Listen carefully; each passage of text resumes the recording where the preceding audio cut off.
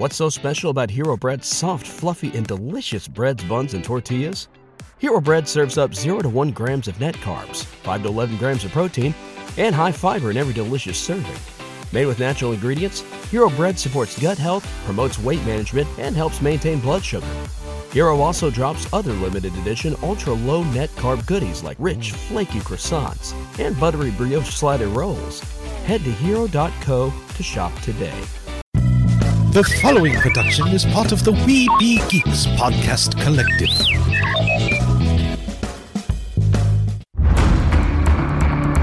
From days long ago, from uncharted regions of the universe, comes a legend. The dream that came through a million years, that lived on through all the tears. It came here, the Fandom Nexus. Fabulous secret powers were revealed to our host as he plugged in his microphone. I have a podcast! Here he is, your Spider-Pan, Jeremy.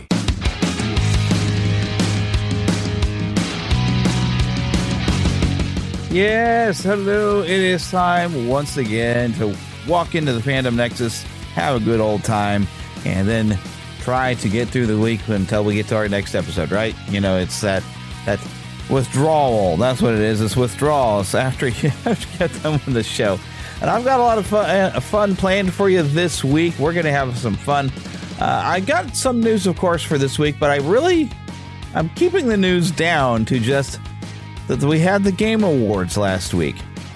And so I've picked out a few things that I'm kind of excited about for games that were announced or we had some new trailers for at least. And then, of course, we'll look at the winners. But I spent, most of this show is going to, of course, be about another retro review. I got to make sure I call it the right thing. For basically what I call a movie that came out in the summer, but it is definitely a Christmas movie, and that would be Gremlins. And, of course, Emma will be joining us here on the show in order to talk about what she thought of it, as she has now seen it for the very first time. So that's, of course, a lot of different fun about there. There's even some things that I meant to talk about with her that I completely forgot to talk about. So we'll get to those. I'll just throw those in here as we get to the end of the show. But I want to point something out to you. There's going to be two versions of this show. I had to edit down the conversation to kind of make it, fit. But that also means that we have an unedited version of the conversation about Gremlins that I will be making available through Patreon. And also, and I'll make sure I get links now in the show notes with Red Circle, where I'm hosting the show now. I can set up exclusive audio specifically for specific paid subscribers can get exclusive versions of shows and unedited. And I've already got a few things that I've moved into an exclusive territory. But I will make this available on an exclusive channel and RSS feed. Like I said, the links should be in the show notes, provided I do all this right, So it'll be available to you if you want to hear an extended version. And it's at least another 12 minutes of stuff that I cut from the show, trying to get it, to be a bit more formatted within time. And also it's a few side conversations and stuff like that where we got a little bit from Gremlins, but we talk about some other movies and stuff like that.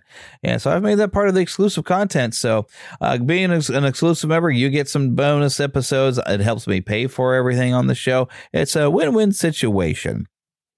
Plus, I'm making sure that feed will not have those ads that you heard there at the beginning of the show and the ads that break in the middle. Those ads won't be there. So yeah, become an exclusive member today or join our Patreon or become a patron on Patreon. Those links will all be in the show notes, also on the website. All right, but I want to get straight into some of the news that we have this week, which really boils down to new games and who won at the Video Game Awards. So let's take a listen.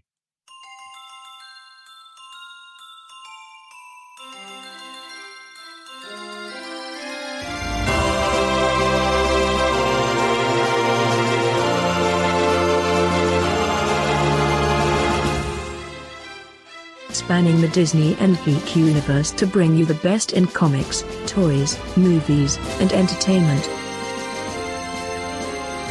This is news from around Neverland.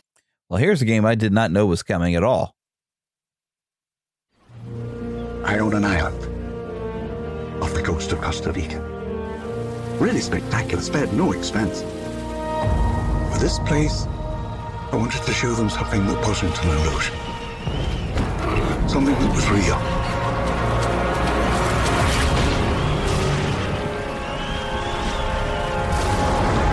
Can anyone hear me? This is Dr. Maya Joshi. I've been left behind on Isla Nubla.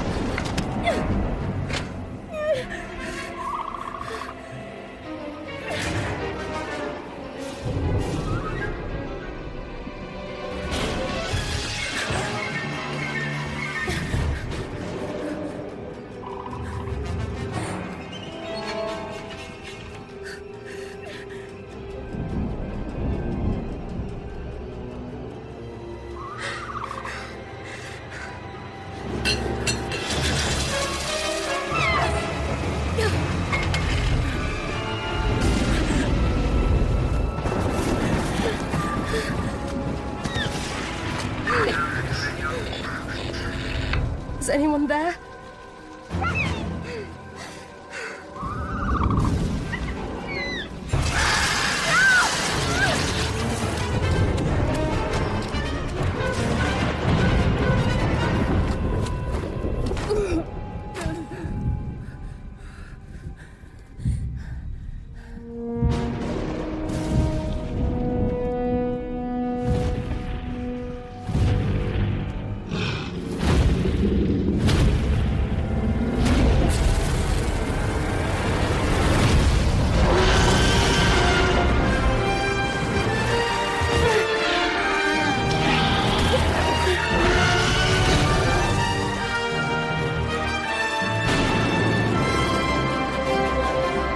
So this was Jurassic Park Survival, a upcoming single-player action-adventure for PC, PlayStation 5, and Xbox Series XS. This is what they showed just a little bit of gameplay, and it's going to be like a first-person perspective, and a lot of people are being really excited by this because it seems to be we're getting like a survival horror game from Jurassic Park, which is something I guess we've wanted.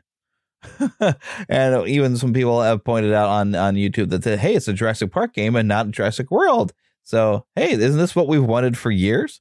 And perhaps so. This looks to be very interesting. It seems to be following up mainly from the original film, and we get to see some of the visitor centers been destroyed from the T-Rex and stuff like that. So yeah, I must say that I am excited about that. So yeah, that's definitely an announcement. I'm actually, while I'm in here, I'm seeing looks like some stuff that'll be next week for the trailer park, because we're not going to really have a trailer park this week, but we got some game trailers, which I'd say that the biggest one that I'm excited about might just be this one right here. It's Final Fantasy VII Rebirth theme song announcement trailer. I'm feeling every single bullet. Their ire manifests once more. Do not underestimate this foe. Your foe? Sephiroth. What am I supposed to do? Their luck runs out, but mine doesn't? I'm the only one who gets a pass? Sometimes, I don't even know who I am. I forget things everyone else remembers just fine. And know things I've got no right knowing. Cloud, it's okay. You saved me before. Now it's my turn. Is it you, or is it the pooch? I'm just messing with you. That there is our man. When fate sets us a challenge, we must rise to meet it. Are you ready to rumble? Aerith, is there anything I can do for you? I want to help.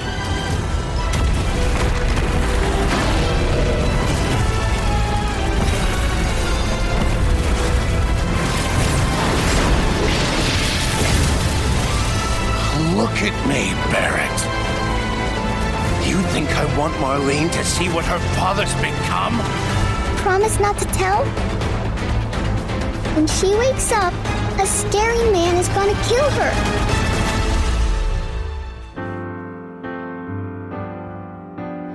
I won't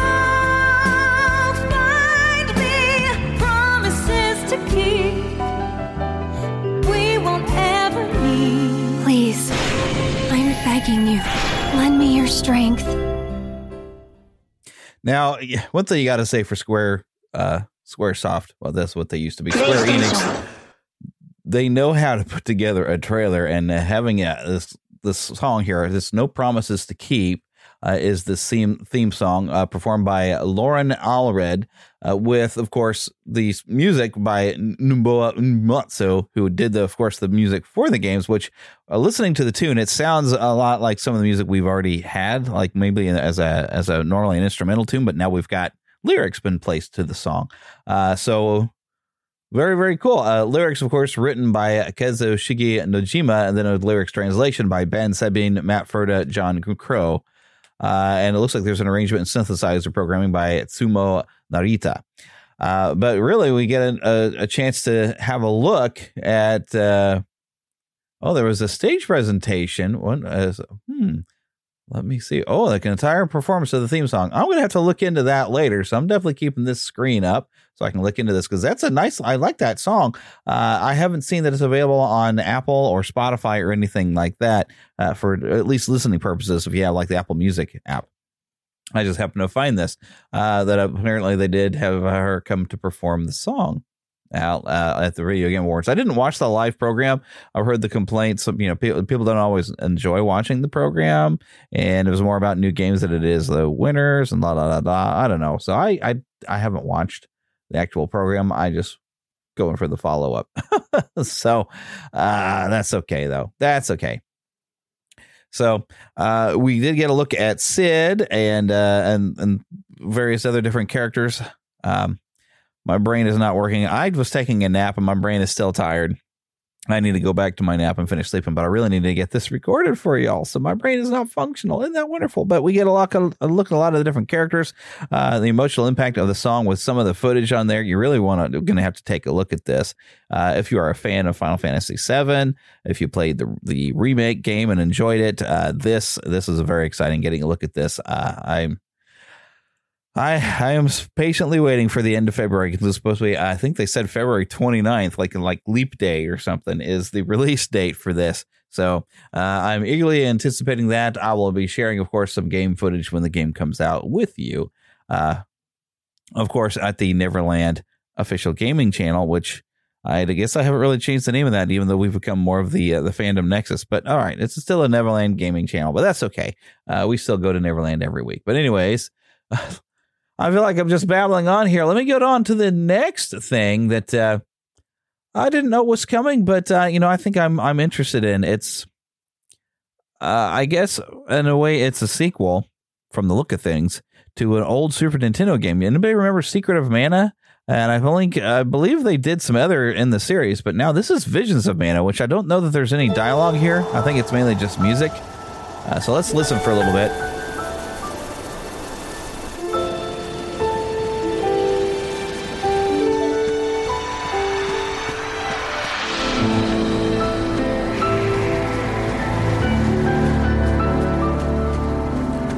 So this is mainly music. There's a little bit of, why in the world have I got captions on and they're in French? So I'm going to turn the volume down on this a little bit and read for you what it says here on Square Enix's official YouTube channel. It says, for the first time in over 15 years, a brand new entry in the mainline Mana series arrives. Embark on a new adventure with Val, the newly appointed Soul Card, as he sets off on a journey across the world to accompany his friend on her pilgrimage to the Tree of Mana. Experience action-packed gameplay and explore a vibrant semi-open 3D field, encountering fearsome foes and unlikely allies along the way. New adventure begins 2024. Now, I've never completed any of the Mana games. I played Secret of Mana on Super Nintendo, but I didn't finish it. I had borrowed it from someone.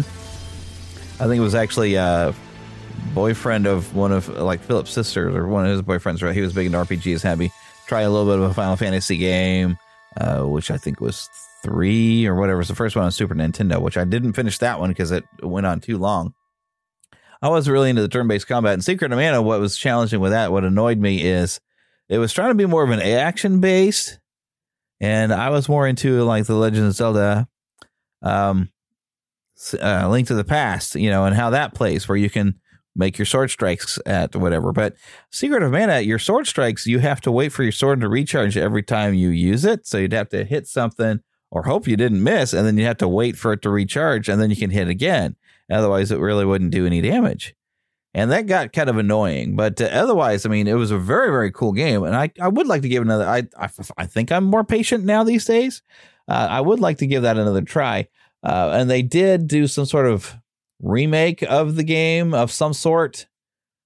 But I heard that they didn't remake it very well. I mean, they just tried to put the original game out, but something was changed that maybe shouldn't have been. I don't know. People were saying that they didn't like the re-release for Secret of Mana, and I think it was even packaged maybe with another game that's in the series. I don't know. But anyways, but this is a new game and it looks really neat. You know, it's got that cutesy style of the original games, if you're familiar with it. And even some of the enemies you fight, you're like, this thing's cute. This is something I need to kill, you know? So, it's something I'm thinking might give it a try. And I don't think I'd have to be that familiar with the original stories because it's 15 years later. It's a new story. So I think it's within the same world of the Mana series, but I think I could dive in and not be confused. That's the vibe that I'm getting from this trailer, at least. So hopefully that is going to be the case. We've also got some DLC for Final Fantasy 16 that was announced. I haven't even gotten to play Final Fantasy 16. I can only afford one game at a time, and right now with Christmas and things like that, I'm kind of saving my money that direction. And of course, I have to put my money in for my Final Fantasy Rebirth coming out there in February, as we already mentioned. But anyways, for those of you that have played it, I do intend to play this game. I played the demo and did enjoy it, but there's a couple of bits of DLC, some that is out. I believe Echoes of the Fallen is already out, but they've announced The Rising Tide. So let's take a listen if clicking this was having a result. There we go. Well, it's got a reminder that this video may be inappropriate for some users. Well, I'm old enough, so we'll go ahead and watch it.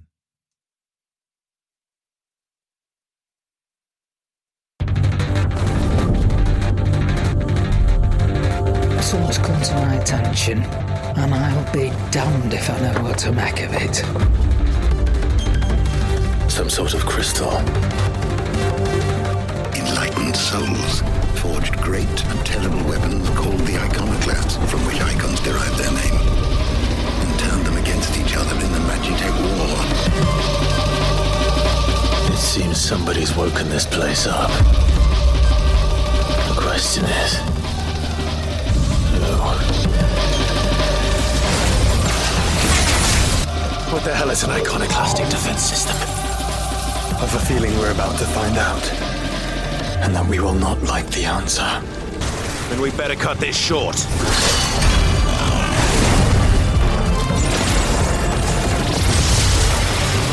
Welcome, my friends, to Mysidia.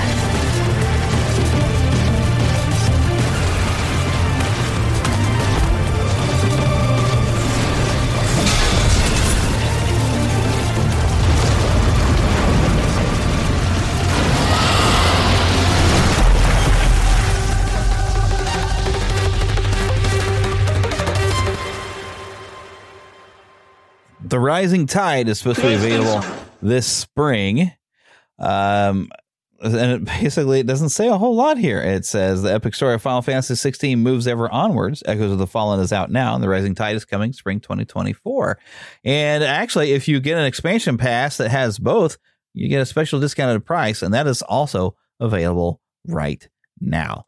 Now, one thing I will point out, or what I'm seeing on this that is very interesting to me, is it's like they've got a little bit of sci-fi here with the look of something. I'm not sure what's going on, but this, the big deal about this game was getting more back into the fantasy realm of things, and this looks like something science fiction has dove into that world or something from the look of things. So I am kind of curious of what's going on with that. So I don't know what's going on because I haven't played the game, but I do plan to. But it looks interesting. So yeah, that's definitely, it's on my radar because I do plan on at least playing the games. Okay, so I went to a Variety to get a list of the winners, and I'm going to do them in a reverse order from how they've presented them on here because I think they got the biggest award at the top of the article. But let's just run through some of the winners from the Game Awards here. So Best Esports Event went to 2023 League of Legends World Championship. I won't read all the nominees until we get up to the bigger things. I'll look at the nominees. But Best Esports Coach is Christine Potter-Chi for Evil Geniuses Valorant. Best Esports Team was JD Gaming for League of Legends. I would say the best esports team would be the ones that won, though, wouldn't it? Anyways, Best Esports Athlete, Lee Faker Song-hyuk for League of Legends. Best Esports Game, Valorant. I've never even heard of that game. It's by Riot Games. Content Creator of the Year, Iron Mouse. Now, I don't know exactly what they mean by a content creator. Is that like whoever's streaming the game and who they like best? I don't know. Most anticipated game, and I can agree with this, Final Fantasy VII Rebirth by Square Enix. I'll list the other nominations, which was Hades 2 from Supergiant, Like a Dragon, Infinite Wealth, Star Wars Outlaws, and Tekken 8. Player's Voice, Baldur's Gate 3, Larian Studios. No, I'm not sure exactly, because they're not naming actors here. But other nominees was the Cyberpunk 2077 Phantom Liberty, Genshin Impact, Marvel Spider-Man 2 from Insomniac, obviously, and Legend of Zelda Tears of the Kingdom, which really you don't have a lot of dialogue, but I guess, counts as voices, right? Best Multiplayer presented by Discord, Baldur's Gate 3. Best Sports Racing is Forza Motorsport. Best Sim or Strategy Game went to Pikmin 4. Best Family Game went to Super Mario Brothers Wonder, which it looks very cool. I don't pick up a lot of Nintendo games because Nintendo, they need to come down on price when the game gets a little older, I think. Best Fighting Game was Street Fighter 6. Nominees included God of Rock, never heard of that, Mortal Kombat 1, Nickelodeon All-Star Brawl 2, and Pocket Bravery. Best RPG went to Baldur's Gate 3. It was up against Final Fantasy 16, Lies of P, Sea of Stars, which I thoroughly enjoyed, and Starfield, which has had a lot of talk over the last month or so. Best Action Adventure Game went to The Legend of Zelda Tears of the Kingdom. It went up against Alan Wake 2, Spider-Man 2, and Resident Evil 4, including also Star Wars Jedi Survivor. That's high praise. That's I haven't played every game on that list, but I've played 2 of the games out of the list, but there's definitely some other ones that are big and on my radar for I'm going to play everything on this list, probably except for Tears of the Kingdom that won, because I didn't like Breath of the Wild that much. Mainly because I got tired of the weapon breaking system, and I don't know if that changed. But, it's a Legend of Zelda game. I probably will end up playing it at some point. But, of course, even waiting a long time for it to be a used game and buying it used, I'm still going to pay pretty much the same amount that it is as a full-price game. What is wrong with you, Nintendo? Anyway, Best Action Game went to Armored Core 6, Fires of Rubicon. They went out over Dead Island 2, Ghost Runner 2, Hi-Fi Rush, and Remnant 2. Best VR or augmented reality game, Gran Turismo 7, Humanity, Horizon Call of the Mountain, Resident Evil Village VR mode, or Synapse went to Resident Evil Village VR mode. Was that actually still just this year? Wow. Best mobile game. Maybe I need to play this Final Fantasy VII Ever Crisis. It was nominated, but the winner was Honkai Star Rail. Other nominees included Hello Kitty Island Adventure, Monster Hunter Now, and Terra Nil. Best debut any game went to Cocoon. I don't think it's linked to the movie. Other nominees, other than, because Cocoon won. The nominees, other than that one, of course, was Dredge, Pizza Tower, Venba, and Viewfinder.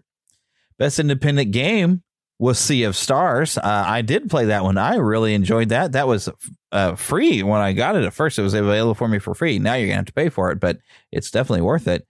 Other nominees was, of course, Cocoon, Dave the Driver, Dredge, and Viewfinder. So I guess there's a difference between a debut versus best indie game. So not all these companies necessarily debuted. But I guess I see Sea of Stars was not listed as a debut game. Sabotage Studio, or debut, whatever how you're going to say it. But Sabotage Studio, I guess, has had some other stuff before. Best community support was given to Baldur's Gate 3. Best ongoing game went to Cyberpunk 2077. I guess that will include like DLC, because there was some DLC released this year. Other nominees include Apex Legends, Final Fantasy 16, Fortnite, and Genshin Impact. I've at least played most of these, or at least a demo, except for Genshin Impact. I think I played a little bit. That's a free to play, if I remember correctly. I played a little bit. If you're into anime, I think you'd enjoy that one.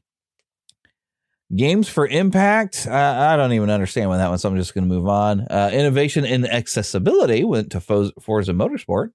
It's kind of interesting what they've done with accessibility there. I'm sure with a driving game, you'd want to definitely make that more, heck, a steering wheel set would be great.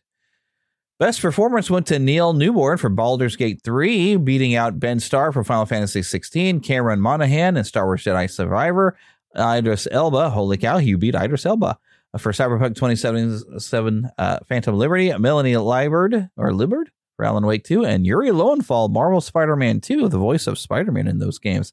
So Neil Newborn beat out a lot of good competition. Best audio design, winner being Hi-Fi Rush. I've been hearing a lot of good stuff about that. They beat out over Alan Wake 2, Dead Space, Marvel Spider-Man 2, and Resident Evil 4. Best score and music, no surprise here, Final Fantasy 16, composer Masayoshi Soken. Final Fantasy has some of the best music throughout the series. Something else that has some of the best music would be a Legend of Zelda game, and that, of course, was a nominee. And, of course, Baldur's Gate 3, Alan Wake 2, and Hi-Fi Rush also getting nominations in there. But Final Fantasy 16 winning that. I'm going to lean on Final Fantasy 7 Rebirth getting that next year. Best art direction went to Alan Wake 2, which, for Remedy, their art direction is pretty spectacular in their games, and the things they're doing lately, the creative directions they go is fantastic. They win over Hi-Fi Rush, Lies of P, Super Mario Bros. Wonder, and The Legend of Zelda Tears of the Kingdom. Woo, this just goes on. Best narrative went to Alan Wake 2. They win over Baldur's Gate 3, Cyberpunk 2077 Phantom Liberty, Final Fantasy 16, and Spider-Man 2. Best adaptation, the winner being The Last of Us for PlayStation Productions on HBO. This would be anything that got a series or a movie, apparently. They went out over Castlevania Nocturne, Gran Turismo, Super Mario Brothers movie, and the Twisted Metal series. Best game direction goes to Alan Wake 2. Once again, Remedy Entertainment, doing a lot of amazing stuff. They win over Baldur's Gate 3, Spider-Man 2, Super Mario Brothers Wonder, and Legend of Zelda Tears of the Kingdom. Game of the Year. The nominees were Alan Wake 2, Baldur's Gate 3, Spider-Man 2, Resident Evil 4, Super Mario Brothers Wonder, and The Legend of Zelda Tears of the Kingdom. The winner this year, Baldur's Gate 3, which I've heard described as get naked and stab people. Lots of nudity and things like that. So I've been kind of hesitant to play that one. But heck, I did play through The Witcher 3, so I guess I should just go and play it. I haven't played really. I've played a little bit of the original Baldur's Gate, and I do have it on my PC. They have, I think, made a combo pack between 1 and 2 that's available for console. Maybe I'll buy it again sometime and play through them there. I feel like I want to play the other games as well. For the PC, that PC game is really cool, and I have it. I just haven't sat and played through the whole thing for the original game. So I'll just have to do that. And then Baldur's Gate 3, I guess I'll have to play at some point. Won't talk about it much, I guess, here. It is a little bit too far on the mature side from what I know. I mean, heck, they had a teaser or a trailer that showed, a druid who can become like a bear, and then, there was a lot of talk. GameSpot had a list of what they call some of the biggest announcements that were made. Brothers, A Tale of Two Sons being remade. When they remake that, I'll have to give that a try. Pony Island 2, Panda Circus, The Rise of the Golden Idol, Usual June, Harmonium the Musical, Windblown, very anime-looking type of thing, Thrasher, Dredge X, Dave the Diver. I guess that's a crossover because Dave the Diver, I think, is something that, it was an independent hit. That's actually coming December 15th. And Dredge is a horror fishing game, which I'm kind of curious about. Exodus, God of War Ragnarok Valhalla. Sony announced free downloadable content for God of War Ragnarok Valhalla, which is a free roguelike mode where Kratos travels with Mimir to a mysterious island filled with monsters. The new mode will be available December 12th. Tomorrow, at the time of this recording. I won't get this episode out until tomorrow, so I'm not sure what they mean by roguelike, But I'll have to check into that. I think I uninstalled the game. I may have to get back in there. Although I have started playing Dragon's Dogma, the original, because I guess the sequel is coming soon, and I'd never played it. And I thought maybe I'd play that probably up and through February, but I don't know. I might have to jump on God of War Ragnarok again. Anyways, Big Walk. And wow, you should see the images of Big Walk. I don't know how you explain it, but this is the same people who created the previously released Untitled Goose game. That game's not coming out till 2025. We've also got Hellblade 2, Senua's Saga, No Rest for the Wicked, which that's Moon Studios. This is an action RPG, which is kind of a little darker than the original stuff from that. They made the Ori franchise. This looked very interesting. I think I remember seeing some footage of this. It looks cool. I don't know. That's about all I can say. Dragon Ball, Sparking Zero, new Dragon Ball game. We've got the casting of Frank Stone. Don't know what's going on with the image, but it looks like it's going to be scary. It's apparently set in the same universe of Dead by Daylight. Visions of Mana, which we already talked about. Then OD, a long-rumored collaboration between longtime developer Hideo Kojima and Xbox. Jordan Peele was revealed as being a collaboration. He's went from comedy to making horror movies and has been winning awards for that. This is going to be an Xbox exclusive, though. But they showed some footage of filming some of their actors where they do the facial capture. It's some sort of horror game. That's about all we know. Fortnite Rocket Racing. I suppose this is a mixture of, I don't know if this has anything to do with Rocket League. I can't really see it to say anything about Rocket League, but that's what it makes me think of when I think I saw some footage of that. Tales of Kinzura Zao. I don't even know what it is. They call it a Metroidvania style action platform by Surgeon Studios. Lost Records, Bloom and Rage. But here's something. Marvel's Blade, and they did have a bit of a trailer. There's some language in it, so I didn't get that. This is being produced by the same people who made Deathloop and the Dishonored franchise, and I have played a bit of Deathloop. I think I've mentioned it. It is very cool. I got stuck, and I need to come back to it, but I started playing Dragon's Dogma. But I also, the looping was going to drive me crazy if I don't. All the stuff I do, I lose it all when I get killed, and whoo, that's some consequences for dying, and you're meant to die in that game, and yeah, it gets frustrating, but it's a very cool game. All right, other games announced. Okay, Mecha Break, Palia. Palia looks a very nice art style there in the image. Light No Fire is something to. This is the same creators of No Man's Sky, Hello Games, and I guess there is a teaser trailer, and I think maybe I have seen it. I just don't have it because I think that there was all music, so it wouldn't have done much good in here. But it was made for the all in-game footage, and it looks to be an open world RPG, multiplayer even. They're saying looked very nice. Stormgate, PC strategy game. Guilty Gear Strive. I don't know what Elfelt Valentine, what that has to do with it, but that's written all off the screenshot that they have.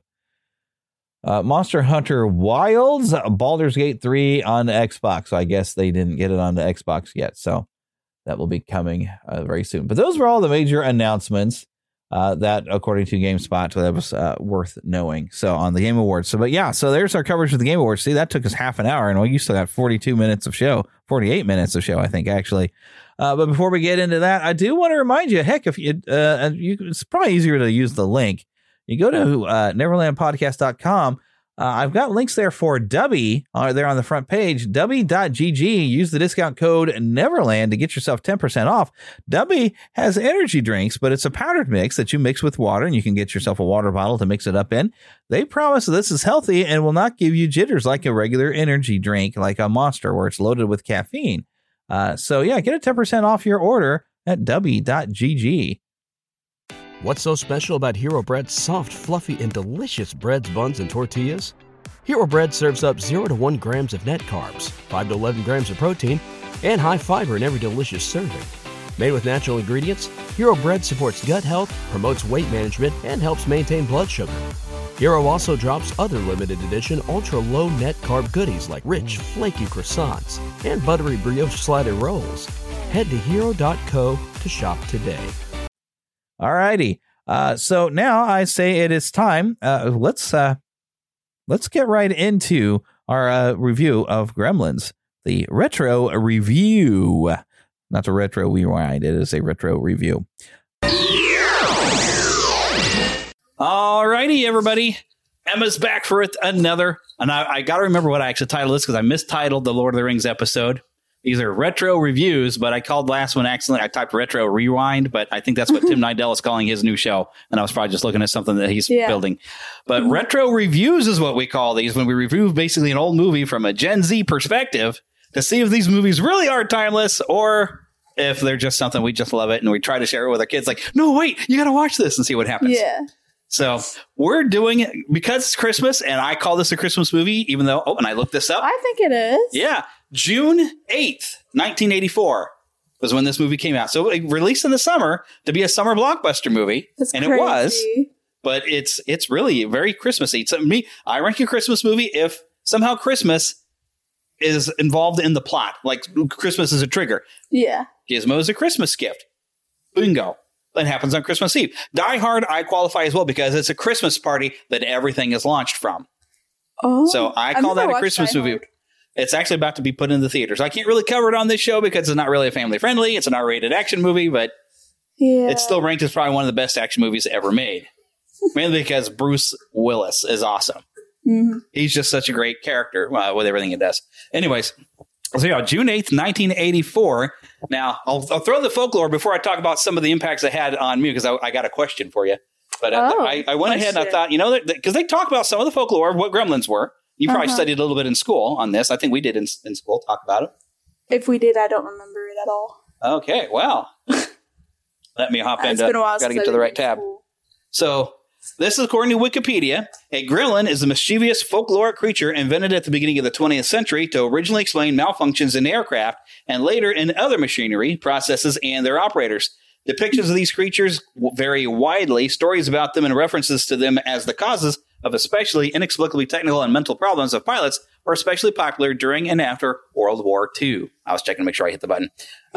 Use of the term in the sense of mischievous creature that sabotaged aircraft first arose in the Royal Air Force slang among British pilots stationed in Malta, the Middle East, and India in the 1920s, with the earliest printed record in a poem published in the journal Aeroplane in Malta on the 10th of April 1929. Later sources have sometimes claimed that the concept goes back to World War I, but there is no print evidence of this.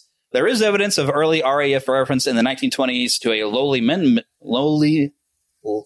menial person. I almost said mental. I just thought myself, they might have been mental. They thought the little creatures were running around in the engines. In other words, a low-ranking officer or enlisted man saddled with oppressive assignments. Now, I did say there's a thing there, a popularization by Roald Dahl. Mm-hmm. You might know who Roald Dahl is. Might have heard the name. Well, he's credited for getting the Gremlins known outside the Royal Air Force. I wonder if he wrote a book on it. No, he actually, so he had his own experience in an accidental crash landing in the Western Desert when he ran out of fuel in January of 1942. He was transferred to Washington, D.C. as an assistant air attaché at the British Embassy.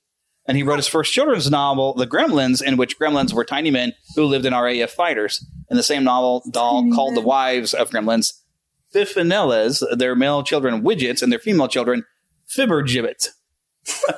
Well, he was good at coming up with fun, weird words like Oompa Loompa.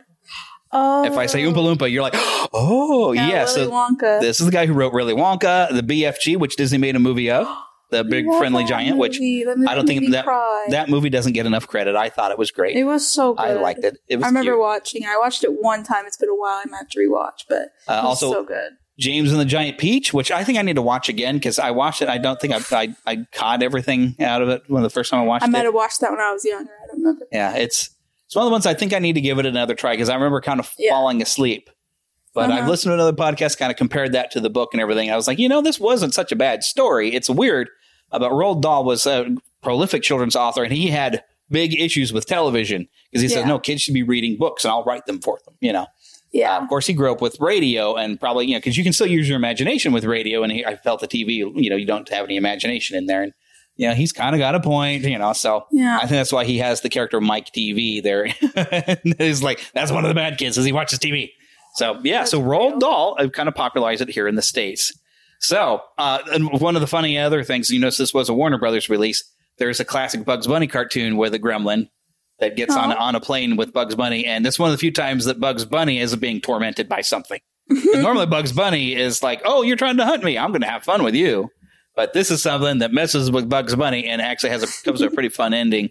Because only Bugs Bunny could get away with gravity not working because he ran out of gas. So Gremlins have kind of been around and I guess the zeitgeist in their own way. And so, of course, when I was a kid, I'd never heard all this stuff. Yeah. So what were your expectations going into this? I wasn't really sure. Because you told me that it's at first it seems scary, but then it gets fun. But you said it was like it seemed scary at first, but then it's funnier. Mm-hmm. Like halfway through, I had to pause because I did not agree with the sounds that they made. They were nasty. It was like, I don't know. I just don't like. I have like a noise sensory issue. I don't like certain noises. Those provided by Frank Welker, by the way. I loved Gizmo. He was. I think I just wrote Gizmo with a heart. I love Gizmo. See, that's so cute. The reason why I asked, like, first impressions, what you might have been thinking going in is when this movie was coming out. I didn't see the trailers. The trailers really didn't even show any creatures. I mean, you got like little bits of something, but you didn't get an idea. But I didn't see the trailers as a kid. I saw TV commercials that didn't show anything. So when this movie came out, and it was the beginning of summer, we were just launching summer break. We went to Hardee's, and Hardee's had they had a series of 5 records that were parts of the story. Like we used to have read-along records, record and book kind of things. So Hardee's had a little like window clings on their windows, and Gizmo and driving a car, nothing, cute stuff. So we're like, oh, this is that's what this movie is. We should go see that. So my brother and I went actually to the Hardee's used to be right over here near Antioch Mall. Mm-hmm. And so right across the street from that used to be a movie theater, which is now, is that a dollar store? Yeah, there's Family, there's the Dollar Tree, but it's a dollar store now there next to Fantastic Sam's. That used to be a movie theater when we were kids. And so my brother and I went in there, and they only had 2 screens. One screen was showing Pete's Dragon, the other one was showing Gremlins. And my mom even asked my brother and I, which would you rather see? You want to see Pete's Dragon or Gremlins? Now, the reason why I mentioned this, I didn't see Pete's Dragon until I was an adult, for one. But we went in there. But when Gremlins turned to a scary scene, the whole kitchen thing, I remember looking at my brother and says, maybe we should have gone to Pete's Dragon. I was terrified. Didn't know that about 5 minutes later I'd be laughing my head off. Yeah, it was so funny. Mm-hmm. So we had expectations that were completely thrown for me. Yeah. Because it even starts out cute. Knowing that it's something, because you'd seen what the Gremlins were going to look like, apparently. Because you said that you didn't like the look of something. Like pictures here and there, but yeah. So you knew that was like coming. So were you kind of half wondering, was like, okay, well, this is going to go bad any minute now? I don't know. I don't think I was like really expecting whatever happened. You knew something was like, okay, there's supposed to be some sort of horror thing coming out here. Yeah, because he was told not to feed them after midnight. Mm-hmm. And he did it anyway. Yeah. So I was like, ooh. Well, he kind of got set up. It was like an anticipation thing, because it was just like waiting to see what would happen. Yeah. It was really interesting. Yeah, and that the first part of the movie, and it's one of the things I appreciate is setting up the small town. Now, the fun part is, and this probably didn't click for you. The first time you see Kingston Falls, you got this nice wide shot when the title comes up. Was there anything about that looked familiar? No. All right, well, it didn't click. Because the fun part is you just watched the movie that was filmed after this was filmed on that same set, Back to the Future. The town square there, and if you look even at the opening shot on Gremlin, when they have the title up, you can kind of see where the clock tower is. You can see some of the pillars, but they, had that town square where the Christmas trees are being sold kind of in the middle of it, but that's that same set that's on Universal's lot that they also did Back to the Future and a bunch of other films. Oh, now that you say that, yeah. Now you're like, oh. Now I'm thinking back to when he was walking through. I was like, it did look familiar. Other than neighborhoods, the main area of all the stuff you saw in town was around on that town square. I'd forgotten about it. I remember that now, too, now that you mentioned it, because I've seen all of those. And once you said that, I'm like, yeah, it does. It does ring a bell now. Now I was like, why does this all look so familiar? But yeah, Gremlins is one of my favorites. And yes, it is a Christmas movie, and Gizmo's my favorite. Yes. He's so cute. In fact, the funny thing is and this will be another big clue thing for her. Heather's been trying to figure out what to get me for Christmas, and I've dropped several hints that for years, and Target has had this, they have a little singing Gizmo that sings his little and he does a little dance. Well, I'll get into the toy things here later, though, because holy cow, there were toys. Oh, yeah, I've seen. Back in the day, by Christmas time. But I assume they would be little toys for Gizmo. Especially Gizmo. He's so cute. That's all I have to say about him. He's so cute. He was adorable. And it's amazing how they did this, because you had a series of different puppets.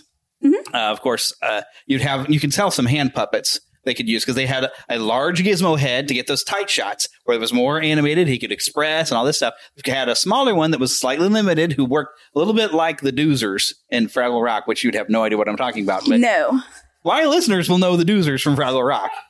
Good for them. But a lot of simple stuff. The guy's name was Carl, I think, Salas. He was the one who was designed all the puppets and everything. Yeah, I think I wrote a note somewhere about I was kind of curious on how they came to make the Gremlins and Gizmo and all that, because that looks really interesting to me. It's amazing. Well, Steven Spielberg was producer on this, and he was known for effects. I think I saw his name pop up a couple times in the credits, maybe about three, 4 times. And you did see, the Amblin Entertainment logo comes up at the end of the credits. Mm-hmm. This might have been the first film I think that was put out as an Amblin.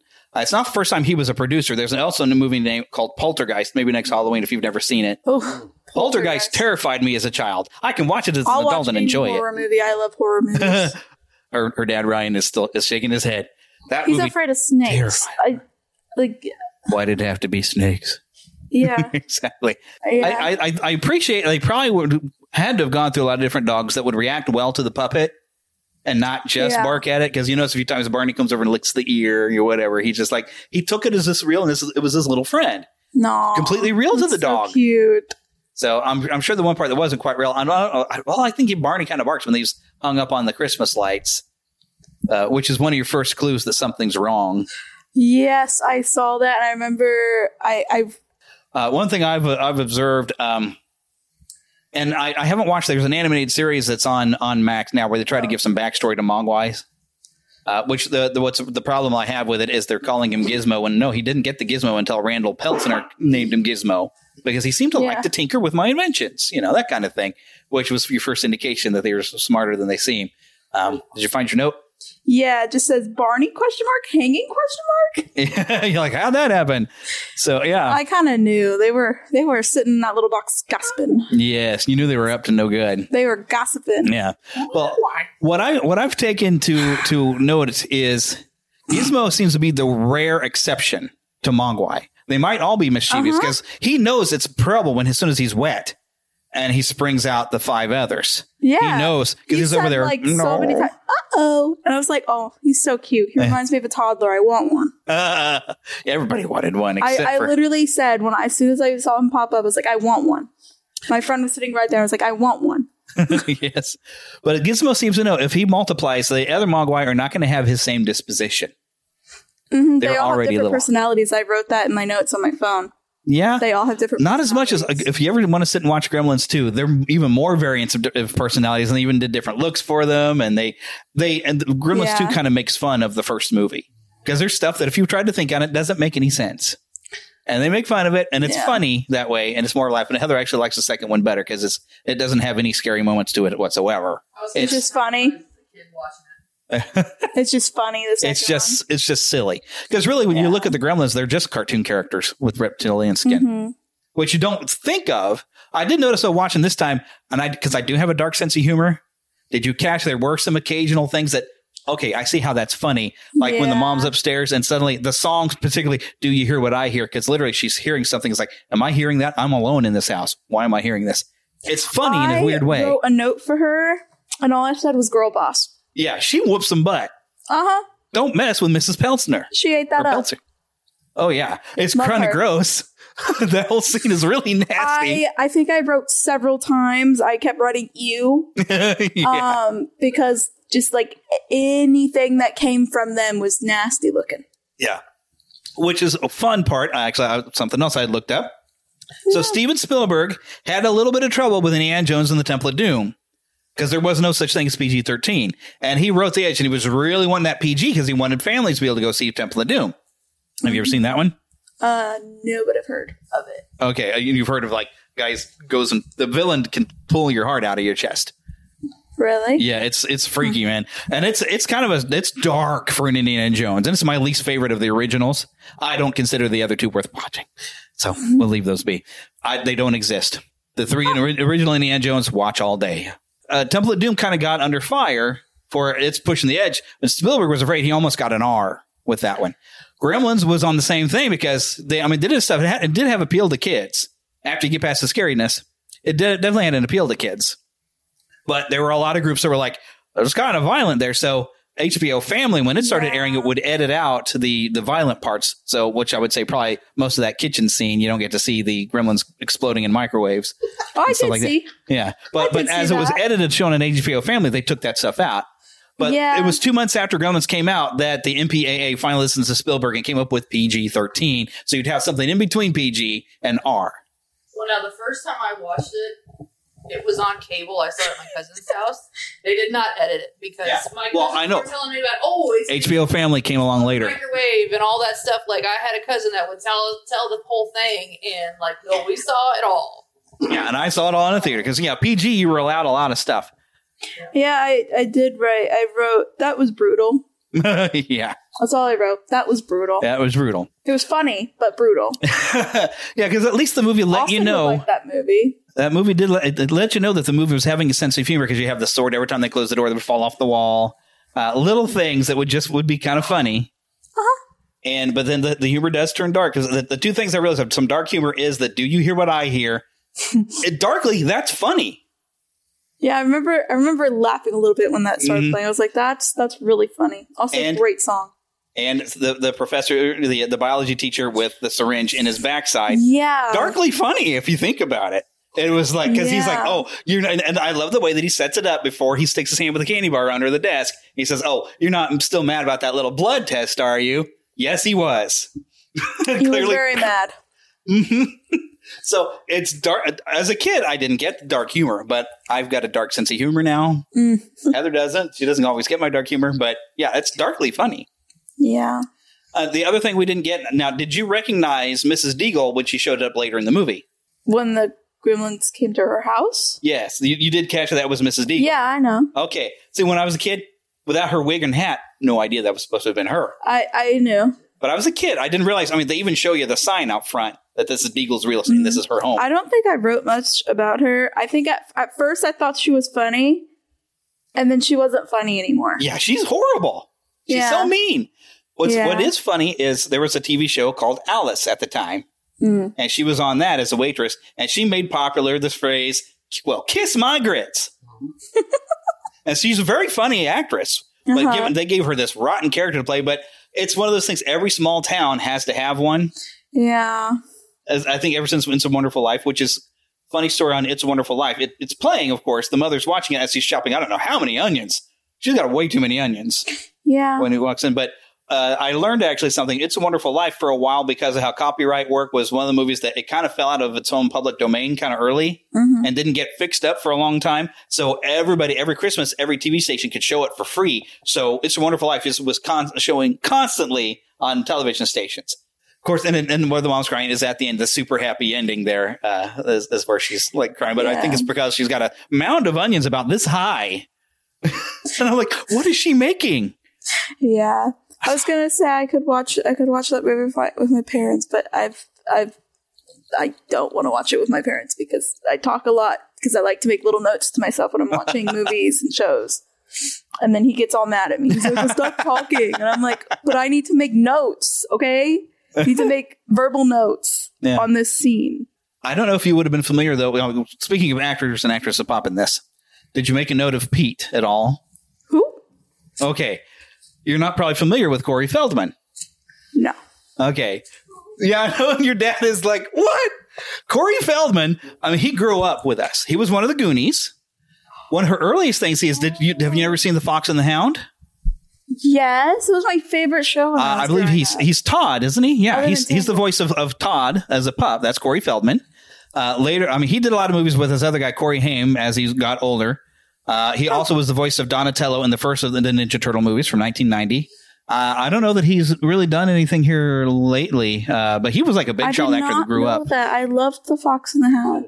Okay, but yeah, so Corey Feldman was who played Pete, child actor who kind of grew up. I think he's sort of retired from the limelight. He actually, I think, put out like a few albums. Like he was trying to put a band together. He was known for hanging out with Michael Jackson, even back in the day. There's even some video where he had a little glove and he's dancing with Michael Jackson. He actually could do a lot of Michael Jackson's moves from the 80s. So yeah, Corey Feldman became kind of a big deal. Wow.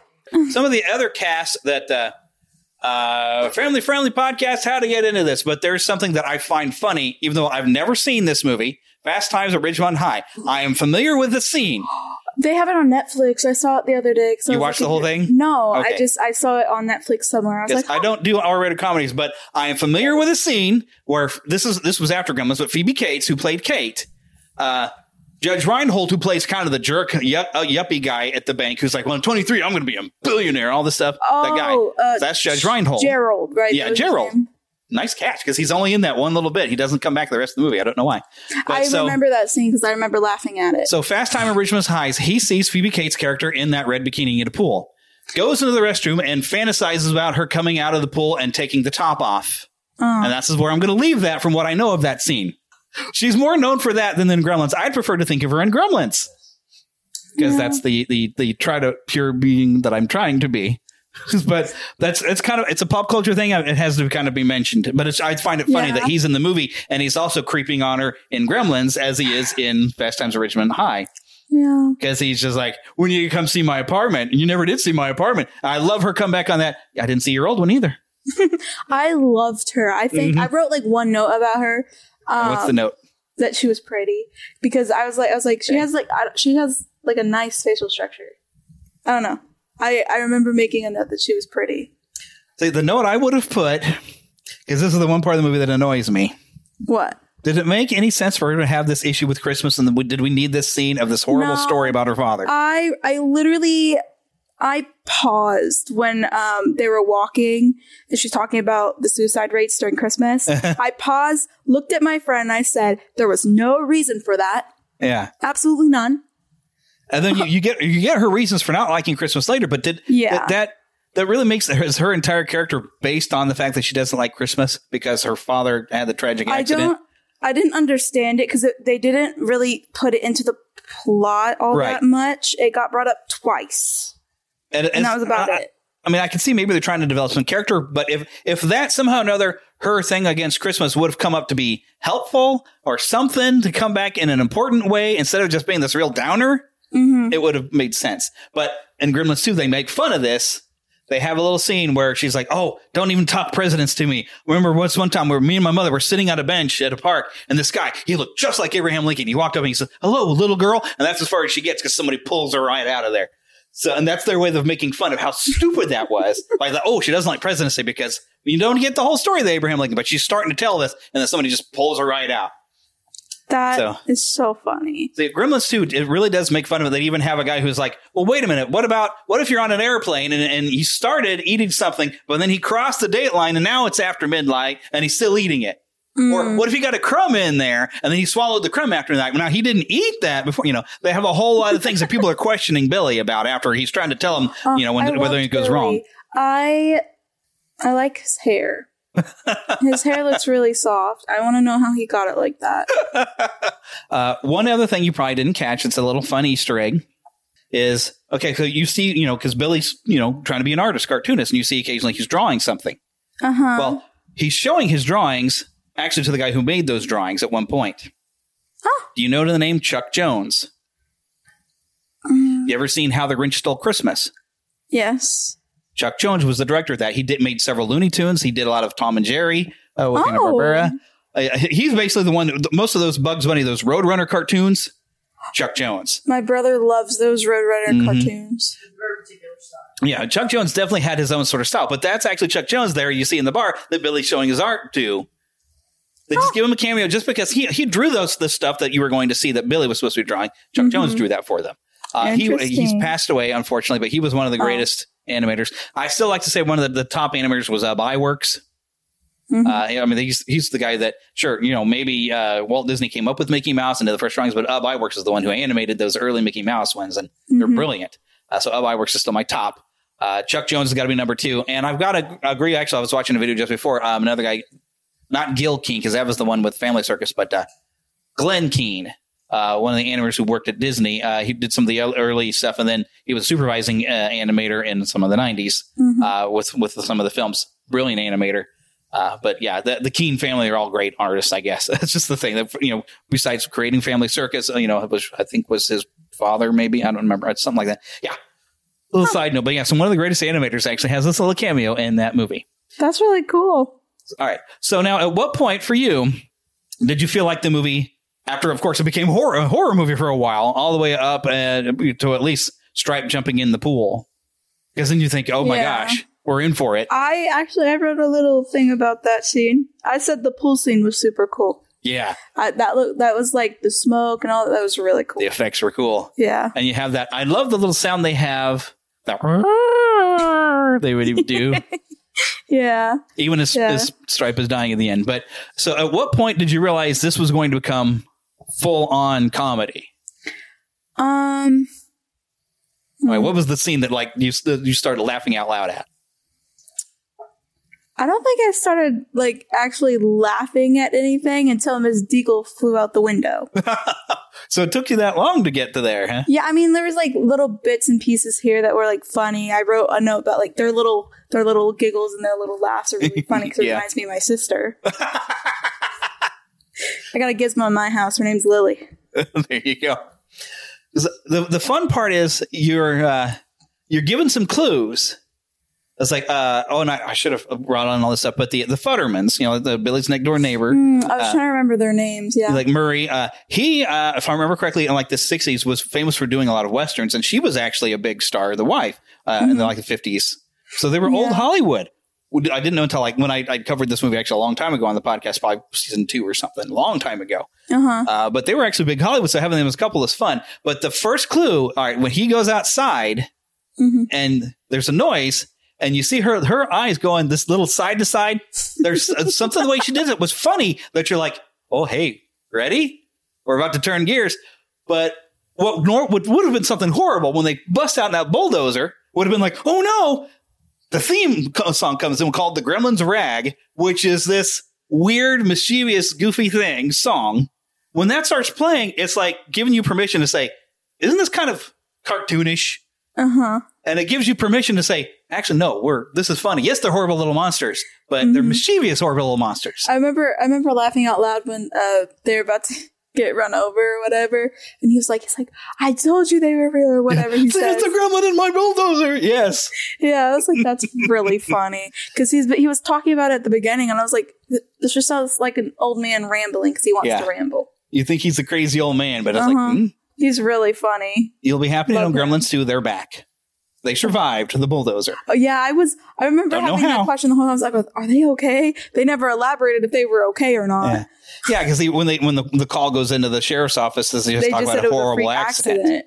So I'm just like, and I don't think the intention of the movie was for them to have survived that, because really they're pinned. They're up against the corner of the house.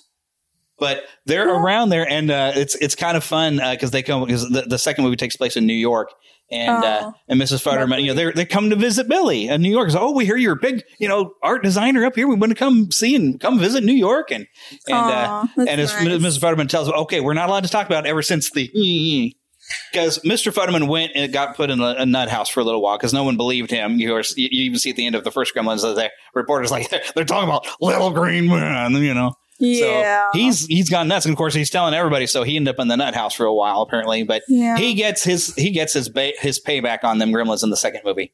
So yes, the Futtermans, because they're kind of a lovable couple of people. The only character you see get it, kooky couple. I like them. So I'm glad they survived, but Mrs. Deagle is the one that I think kind of deserved it. Yeah, yeah. I think what made me really dislike her is her threatening an animal. Yeah, don't do that. For doing what a dog is, because when Billy offered to pay her back for the thing, and a decent person would be like, okay, all right, I don't expect you to have to be able to pay it all at once, but she's not a decent person. She's like, I want the dog. I'll take him to the shelter. It'll be quick. She's horrible. Yeah. So she's the one when she goes flying out. You can laugh at that. She gets fling her out the window. I started like cackling. I was like, right along with the little gremlins that were cackling at the same time. I felt like them in that moment. I kind of actually love it. She knows how horrible a person she is.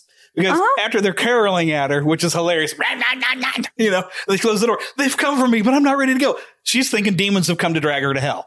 Clearly. I was like, well, obviously you think you deserve it because you've been horrible. Time for you to repent because you're going to get on that chair and that's it. Just the way that she flew out the window was just really, and then like the officers was like, was that Miss Deagle? I'm just like, and they just drive off. Yeah. They want nothing to do with it.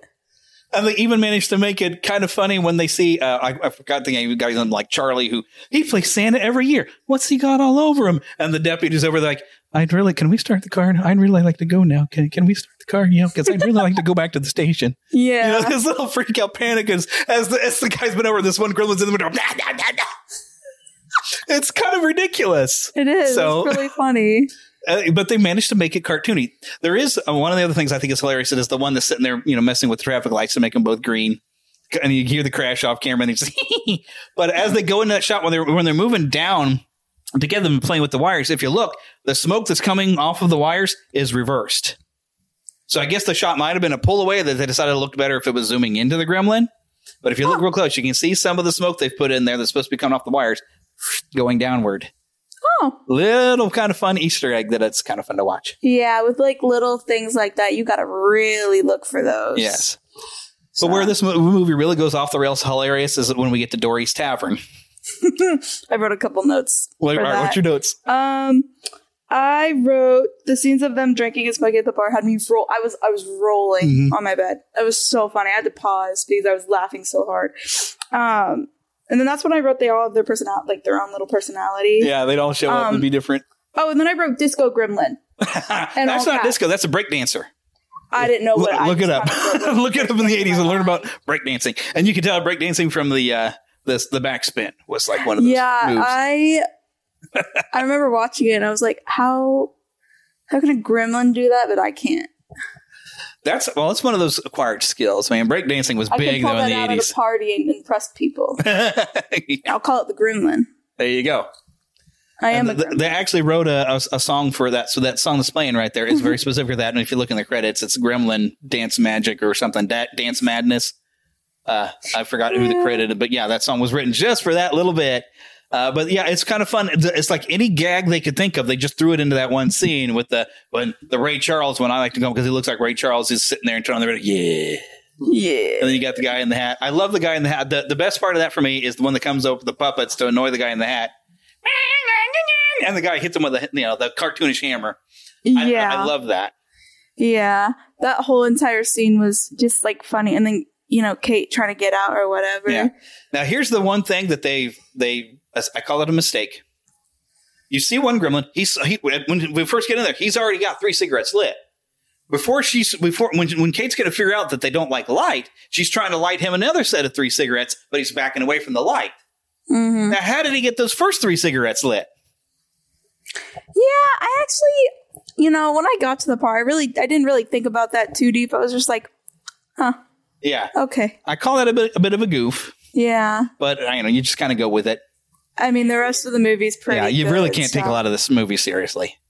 Except for the weird downer moment of her father dying in the accident of trying to be Santa. That's a downer. But really, you just don't take this movie seriously. Why would you even think that was a good idea to climb in your chimney like that? Why? In what world? Yeah. I mean, my dad chooses to not have hair most of the time, and I don't think he would even choose to climb down our chimney now. Yeah. No. It's one of them things. Well, have you ever heard there's a comedy song called There's Something Stuck in the Chimney? Or There's Something in the Chimney? Mm. It's a comedy group, and it's an album called Twisted Christmas that came out, I think, like late 80s or something. Uh-huh. It's the same one. If you ever hear The Restroom Door Said Gentleman.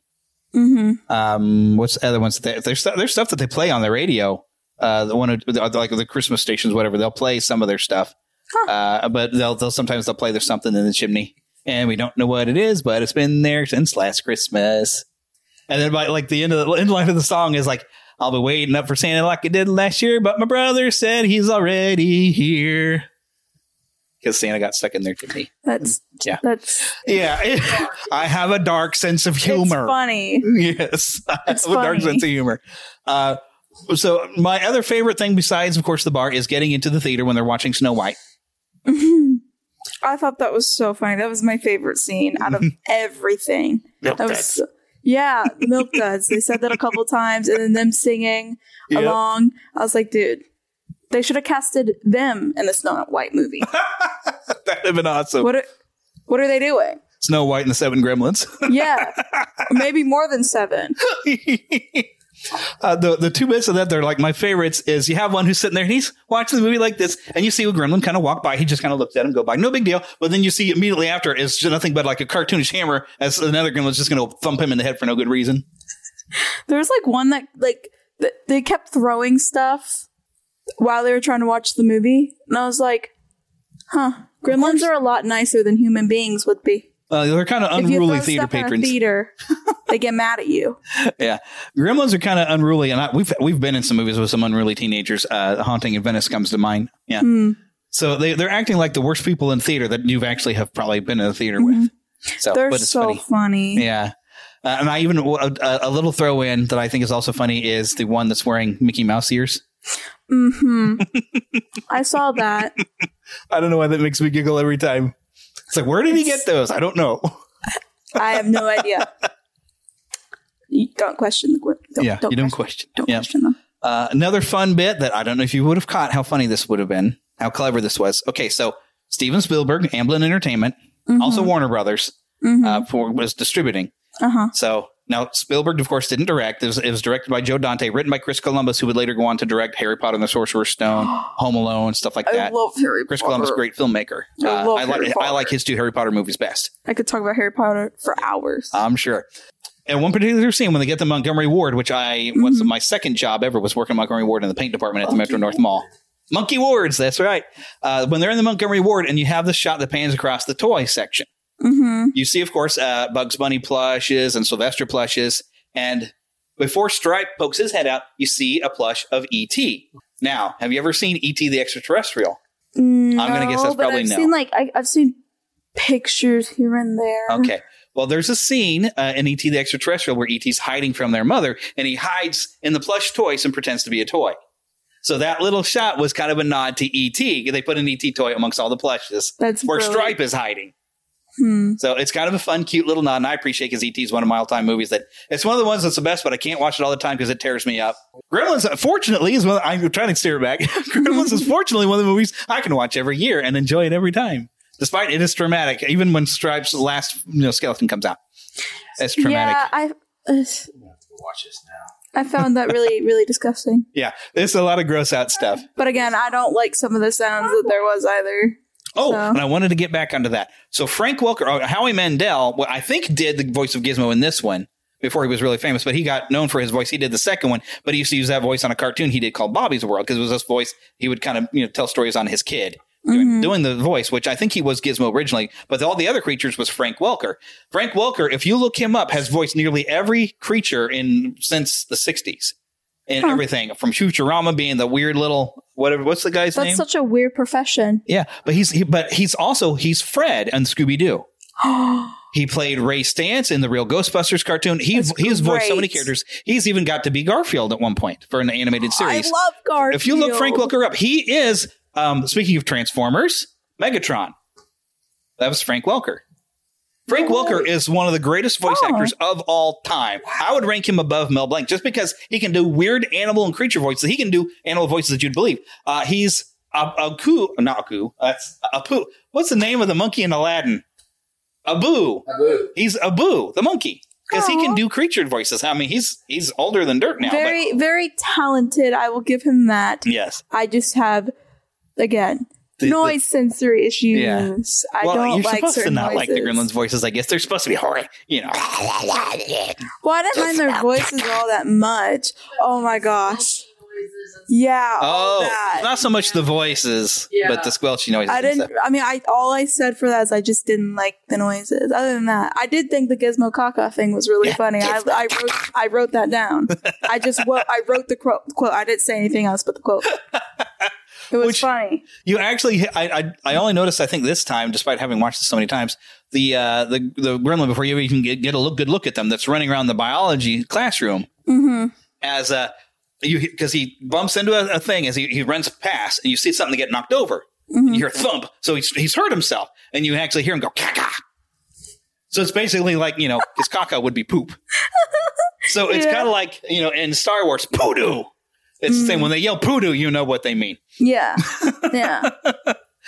As those who have heard the Dr. Demento song, Shaving Cream, be nice and clean. Yes, there's a song. It's funny. Trust me. It's a joke. Oh, he stepped in a big pile of shaving cream, be nice and clean. Yes. You get the idea, I'm sure. So yeah, when they go caca, you know what they're trying to, Yeah. Yeah. But it's funny. Where did he learn the word caca? I don't know.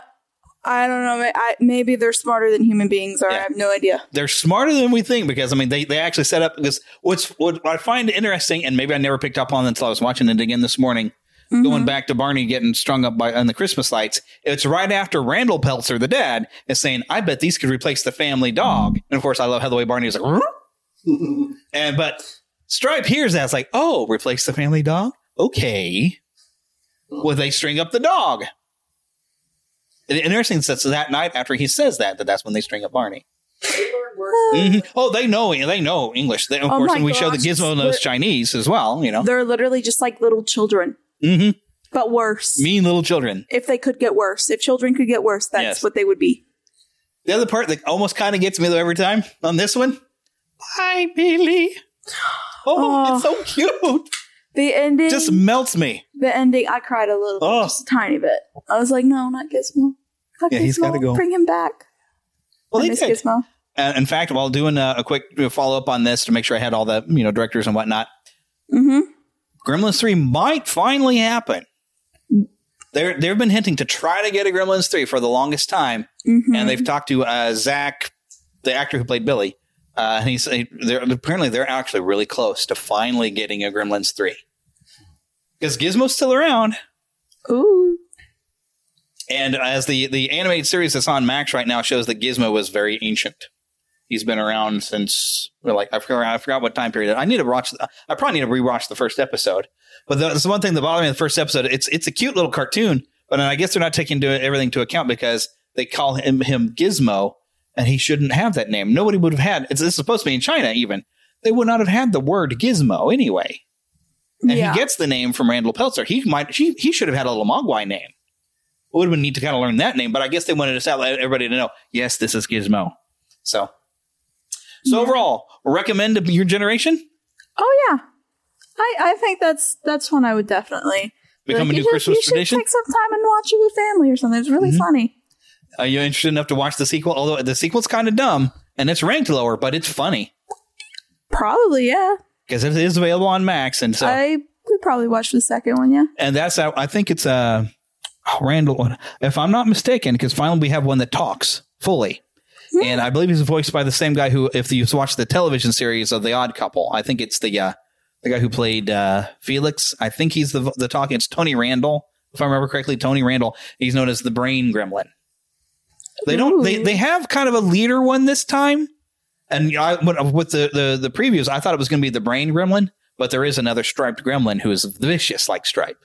But what's fun about the new batch is, all right, Saruman, Christopher Lee, great and known for playing horror stuff. Oh, right, yeah. He's because it all takes place. They're kind of goofing on Donald Trump a little bit. They have because Don Glover, or not Donald Glover, John Glover plays Clamp, Mr. Clamp, who has built this high-rise, high-tech building with all kinds of fun high-tech stuff for gremlins to play with, and it all takes place inside his building. But he's got so much goofy stuff in there. It's like a mall and a TV station or whatever. All right, but what was the thing that was in the thing that I was about to get to? Oh yeah, so all right, he's also invited some weird biologist people in there, and Christopher Lee is like the head scientist, and he's got all these weird DNA of all these different things, And when the gremlins get in there, the striped one drinks a spider one and becomes this big spider gremlin. And then the brain one is one, he drinks this brain one. And it's funny because after he drinks the brain one, he's like, and then she talks to the other scientists. Let's talk a little about what's happening in this room here. Now, when you talk about a species such as I and introduce the DNA of us, say, this sort of nature, what do you think the type of thing would be? You know, he's like goes and waxes poetic. And then you even see a little bit where he's on a talk show and they're asking like, so what does you want? What do you think we want? World conquest. And there's even a little clip of the brain gremlin that cracks me up where they're in like a stocks room and all these gremlins are going, buy, sell. And he's on the phone and says, well, we're telling everybody to invest in shotguns and hand grenades, right, and canned goods, because they're planning to get out of the plant building and take over the world at this point. So there's a lot of good jokes that happen when you let Gremlin actually have some full intelligence and talk completely. Also one that drinks female hormones and turns into the first female gremlin. And it's like Jessica Rabbit as a gremlin. Oh. It's ridiculous. Well, and the brain one, even he's got, when he's on a talk show, he shoots another one. He's like, Now, was that civilized? No, clearly not. Yes. It's ridiculous. They make fun of everything for the first one. There even is a fantastic cameo of Hulk Hogan. You don't know who Hulk Hogan is, though. No. Wrestler. Yeah, he was a wrestler. He was the wrestler back in the 80s. He was the WWF, before his WWE champion, for the longest time. He's still around, but I mean, he's long retired. Mm-hmm. But he still pops up every once in a while, Hall of Famer and everything. But there's this great scene where, like, you're watching the movie and like Christopher Lee's giving this whole thing. He's like, there are some genes man was not meant to splice, because they think they actually created the gremlins. They have no idea where they came from, so they think it must have been taken from their lab, you know. Mm-hmm. So he's got making this big speech about there are some genes not meant to splice, and the film suddenly starts messing up and burns through. And you're like, what just happened? And then suddenly you hear, and you see like the shadows of gremlins walking past screen, and they start putting on, I guess what's supposed to be like adult movie or whatever. It's supposed to be girls that were supposed to be naked, I guess, playing volleyball, but you don't see anything because you see heads or whatever. But they're like, ha ha, laughing. And then all of a sudden we cut to it outside of a movie theater, and this mother's going over with the two kids and talks to the theater manager. She's like, oh, what are you up to, Sean? I mean, this is worse than the first one. It's like, well, what's going on? So, apparently we have gremlins in the projection booth. So you see the story of the manager of the theater go out there and duck down inside the theater room. It's like, hey, excuse me, we have gremlins up in the projection booth. Could you do something? Hulk Hogan gets on and see, gremlins here? And he turns around and looks straight into the screen like he's yelling at them, like, all right, you better show the rest of gremlins too before the Hulkster comes right up after you and all this stuff. It's hilarious. Especially if you're familiar with Hulk Hogan. And he's like, do you think the Gremsters can stand up to the Hulkster? And he was famous for ripping off his shirt. And he sort of starts tearing it off. Now, you better show the rest of Gremlins too before I come up there. Because his thing is, what you going to do when Hulkamania runs all over it? So basically, what you going to do is the Gremlin. And then he looks deadpan into the camera. Sorry, folks, won't happen again. And then they cut the movie, you know, the camera goes back to the screen and the movie starts back up again. It is a fantastic cameo, and it's completely hairy. It's I think one of the earliest fourth wall breaks you get to see in cinema, other than a really bad fourth wall break in the Masters of the Universe movie where we get Tila looking at the camera and going, woman at arms, after she does a really bad, stupid thing that doesn't actually make any sense. But yeah. Mm-hmm. So, yes, so get around and watch the second one. It had actually a fun scene. Well, I like it. It's kind of panned by most people because it's after what they established that was funny in the first one, but it was kind of a horror comedy. Then this one is just complete screwball comedy. Mm-hmm. And so it was a little off-putting for a lot of people who were fans of the first one. But if you take it for what it is, where they're kind of making fun of how silly this really is and just having fun with it, it's a hoot. Mm-hmm. Should we watch the second one when they leave? I think so. Okay, that's what I was kind of thinking. Because after you watch the first, you kind of have to watch the second one. It's got some gross parts, too, with some shredded gremlins. If I don't go straight to sleep when we get home tonight, I'll probably watch it. Awesome. If not, then I'll probably watch it tomorrow night. So awesome, because you'll probably like it. It's silly. It's got some gross, but it's silly. We got a really busy rest of our day. Yeah, we're planning to be busy too. Yeah. All right, but that is our the second movie. Yeah, at Gremlins, and yes, we recommend it. And of course, I had to bring the sequel in. So you're hearing it now, other teenagers. Go watch it. Go watch it. Go watch it with Milk Duds. Milk Duds. Okay, as we wrap this up. There are some bits that I didn't get to mention. I forgot to talk about the impact on like the toys for Gremlins.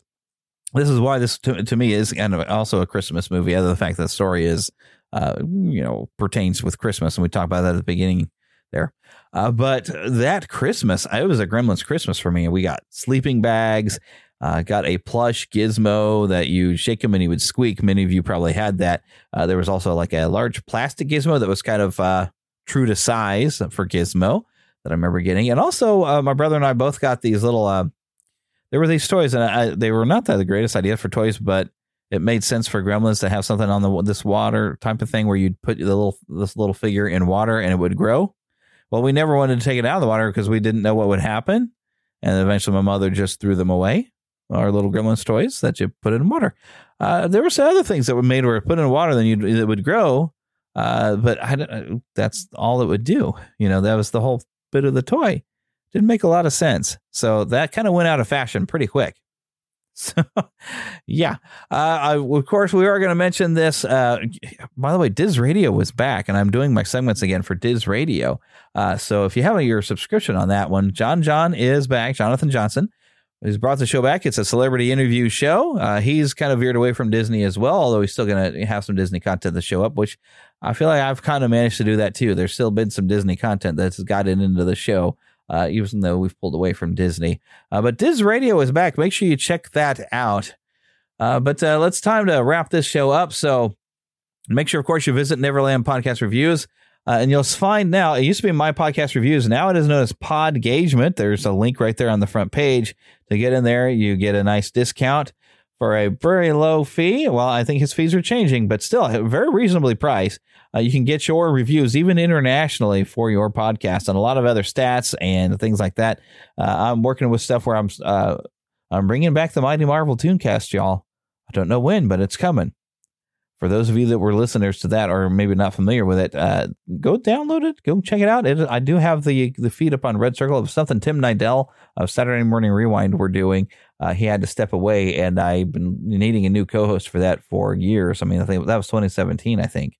It was a really fun show. It was getting popularity, and I'm going to resurrect it. And hopefully everybody who's getting, we're enjoying that show will come back and enjoy that show again. But yes, Podgagement has some features that I'm trying to get to work on. I'm rebuilding the website for the Mighty Marvel Tooncast. So make sure you click on that. Also, of course, that W link. Don't forget about W. But you can leave a review right there from the front page. There's some links in there to leave reviews. So make sure you do that as well. When I get a review, I get notified. I haven't gotten a review in a long time, y'all. Reviews really are a great way to help share the show and let me know what you think of the show. And I will read those online. You can also see some of the reviews on the website, neverlandpodcast.com. We'd like to thank Karen Kennedy, Ricky Pope of Christian Nerds Unite, and Darren Wilhite of the Wilhite and Wall Show for helping me out with the intro of the show. Don't forget, you can email us, podcast@neverlandpodcast.com. Haven't gotten an email in a while. Don't forget to follow us on Twitter, NeverlandPcast. You'll find us on Facebook. I think it's still under Neverland Podcast. We're becoming the Fandom Nexus. We're also we have a group and a fan page. I don't think I've renamed those yet. I forgot because I haven't made a note in my notes about changing that over, but I have been trying to change the name of the page. But I think the link to get there is still the same. We have lots of fun on the group. I have a lot of news I posted into the group that we did not talk about here on the show, but we might mention next show. We're going to have to do some Christmas stuff because we're getting into Christmas and I'm almost on my own Christmas vacation. But don't forget, of course, about Patreon. You can find links to our Patreon right there on neverlandpodcast.com. And I will make sure in the show notes that you have a link if you would like to get our exclusive combat content as we make. As I've mentioned before, there is an extended version by at least 12 minutes of this episode that you can get as an exclusive content. And hey, maybe you're hearing me talk about this while you're actually on the exclusive content. It will be ad-free, y'all, except for when I mention, of course, W and stuff that I put in ads myself. But you won't have any of those other ads that come in from Red Circle. And you'll be helping out the show. So it's a win-win situation. So definitely check it out. But, of course, until I see you again, what do we say at the end of every show? Get lost in an adventure. And I will see you next time.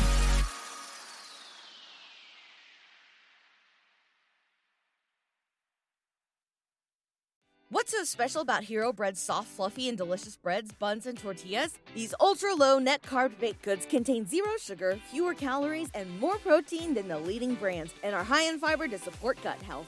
Shop now at Hero.co.